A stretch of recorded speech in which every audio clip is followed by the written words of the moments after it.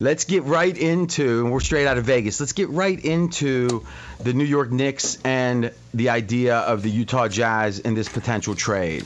I was going to say, yeah, the Utah Jazz now reportedly listening to trade offers for three-time All-Star guard Donovan Mitchell, and Vegas gives the New York Knicks the best chance to acquire him at minus 125. Yeah, and it seems, if we think back to Windhorst at ESPN and, some of the his hinting and hand movements and intonations, and it seems like, and especially I think the trading of two personal friends of Mitchell from the Jazz, and these were trades, one was a cut and one was a trade, and the trade wasn't all that attractive for Utah. It seemed to predict a Utah Jazz team that was looking to really just rebuild, to cut it down to the studs, as they say, and then build it back up. And we've got now calling the shots in Utah, Danny Ainge, and Danny Ainge, former obviously Celtic GM, he has a history of tearing down, of being a little bit early instead of a little bit late. And I do think it's fascinating. We talk so much about in the NBA, you don't want to be okay. You don't want to be average. You want to be a championship contender, or you want to be really bad and have a really high draft choice. And Utah is a team that just 2 years ago, so not the most recent season, but the season before that, was one of the best teams in the West. And a handful of playoff disappointments could be telling. It could say, no, this team can't win it, tear it down.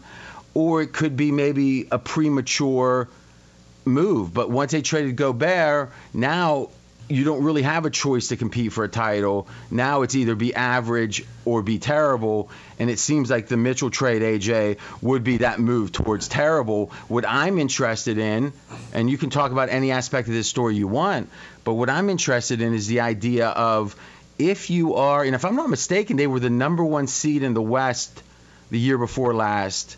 Confirm that. Correct. Yes. So the West is supposed to be this amazing conference. They were the best team in the West season before last in the 82-game regular season. They lose in a 7-game playoff series, and then they were what, the third or fourth best team in the West last year, and the most recent year, and then they lose in a playoff series. I get the idea you can't win a title without winning playoff series, but if you're going to be tearing down a team that within the last two seasons was, the best team in the West in 82-game regular season, then, man, what team doesn't get torn down? It really feels like a weird teardown. Maybe some of it has to do with Mitchell and Gobert not getting along. I don't know. Thoughts? Yeah, I think the writing had been on the wall for a while that Mitchell and Gobert weren't going to continue to play together. The 1 seed a couple years ago, you mentioned the 5 seed last year. And I think you're right. I think Donovan Mitchell is the kind of player who would prevent you from totally tanking. I feel like he's good enough that he keeps you in the late lottery conversation instead of giving you a pick that'll really help you. Do me a favor. Let's use the word tanking in a deliberate way. Tanking means you're trying to lose. Right? So I don't think that Utah's trying to lose. I think what they're trying to do, I don't think any team's trying to lose, actually, in the NBA. I think what they're trying to do is give up assets now for assets in the future. Right? And maybe AJ, and again, I think we need to hash this out, because it's an important point, because I think a lot of shows, a lot of talking heads throw that tanking word around. I think at the end of seasons, when you're on the cusp of, being in the bottom 4 or whatever, I think now that's the bottom 4. Yeah, you're going to get teams that maybe are incentivized, or they're certainly incentivized, and they will act upon that to try not to win. Not that they're trying to miss shots, but they won't start guys they could start. There's no benefit to that, right? If you're trading guys, you get a bet. Gobert being gone for Utah hurts their chances of winning. But they gain a great benefit from that, right? Picks, players, et cetera, future players, mostly picks, obviously. Now, the question becomes, is that tanking? No, that's deferring for the future. Tanking's different. I understand. So you said you want to be good or you want to be terrible. You never want to be in the middle. I think I should have said Donovan Mitchell is the kind of player that is going to keep you in the middle, because Donovan Mitchell's good enough to keep you away from being terrible. So moving on from Donovan Mitchell, getting assets and just accepting that you're going to be terrible for a short time, which it seems like they were already in the process of doing by moving Gobert. Who knows about a short time, though? Right? I don't think anybody wants to be terrible forever. I think you accept, okay, we're going to be terrible for a year or two, and then hopefully we've put down the foundation to have a winner again. No, I don't think they want to be terrible for a long time. But what I'm saying is, once you tear down and start trying to build up, how do you build up? You're going to have one or maybe two. Two or I guess maybe three draft choices a year that matter, but let's just say two for a second. Going 0 for 2 isn't that hard, right? If you have the fifth pick and the 23rd pick, you can. The idea that those two picks aren't going to contribute a ton in the near term is not crazy, and now you're bad again. And then you're back. It's like, I guess what I'm saying is, if Gobert and Mitchell weren't getting along, and it seems like that was the case from the whole COVID, joking around, locker room stuff or whatever. And again, obviously in hindsight, it wasn't a funny joke. At the time, Gobert didn't understand the severity of things. But okay, that seemingly was a big part of them not getting along. Why not trade one of them for a player? And say, okay, we were the number 1 team the year before last in the West. We were the number 5 team, as you said, last year. That adds up to 6. All right. How many teams in the last 2 years where their ranking or their slot in the West is less than 6? If you simply said over 164 games. I don't think the year before last had 82, but let's say 150 plus games. That's a great way to judge how good a team is, right? What was your ranking? I'm missing the word. Your seed. What was your seed? The 2 years ago, what was your seed? Last year, add them up. So you look at a team like Phoenix. Phoenix was 1. Phoenix was what, 3 the year before? They were 2 the year before. Okay, so now Phoenix is better. Okay, but Phoenix is supposedly one of the great success stories of the last couple of years, right? Okay, who else is better? Lakers are worse? If we go down the list, is anyone else better? No, that's it. That's it in the West. Denver was the 3 seed 2 years ago. The Grizzlies were the 8 seed before this year when they were the 2 seed. So yeah, if you take the average seed over the last 2 years, the Jazz have the second best average seed in the Western Conference behind only Phoenix. That's the team you blow up? That's the question. It doesn't make a lot of sense, does it? No, it doesn't, and I'm sure that the lack of playoff success is maybe some sort of factor to it, and the idea that for sure. But I guess how much of it is Danny Ainge wants to start from scratch because that guarantees him 5 or 6 years? If you do this, how soon? What's the soonest you can start complaining as an owner, as a fan?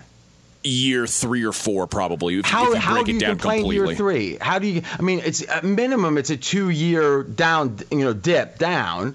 And year 3, you're going to start complaining. What? I think the only way you can complain if it looks like the guys that you've drafted with all these assets are not on their way to panning out. Except most NBA players. Look at Wiseman. Right? He was in the summer leagues last night. He disappointed. Now he's entering year 3 effectively, right? And it's like, how much of a bust is he? He's certainly a disappointment for Golden State, but does he have no value? I guess what I'm saying is, most likely, unless there's a disaster, and 2 draft choices get arrested and go to jail or something, chances are Danny Ainge got till year 4 or 5 before the conversation even starts, and thus that's pretty good, right? I don't know how much he's making a year, multiple millions a year, and he pretty much yeah. I was going to say, and they've got a new coach who's on a 5-year deal, a young guy, Will Hardy, who's on, they're planning on a slow build with this guy who's never been a head coach in the league before. So I do think it makes sense that they're starting their version of the process. Well, you think it makes sense? But how so?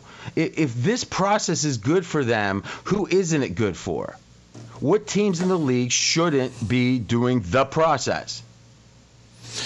I think that it depends on your mindset as an owner, because if it's we want to be good in the regular season every year, the Jazz could probably continue to do this. A 7-game series in which you win or you lose doesn't tell you the truth of how good a team is in the playoffs.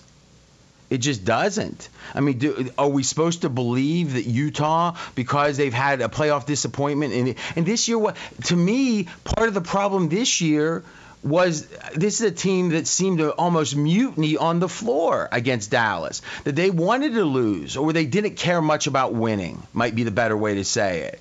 And that is probably the Gobert/Mitchell factions, right? And they were just so sick of each other.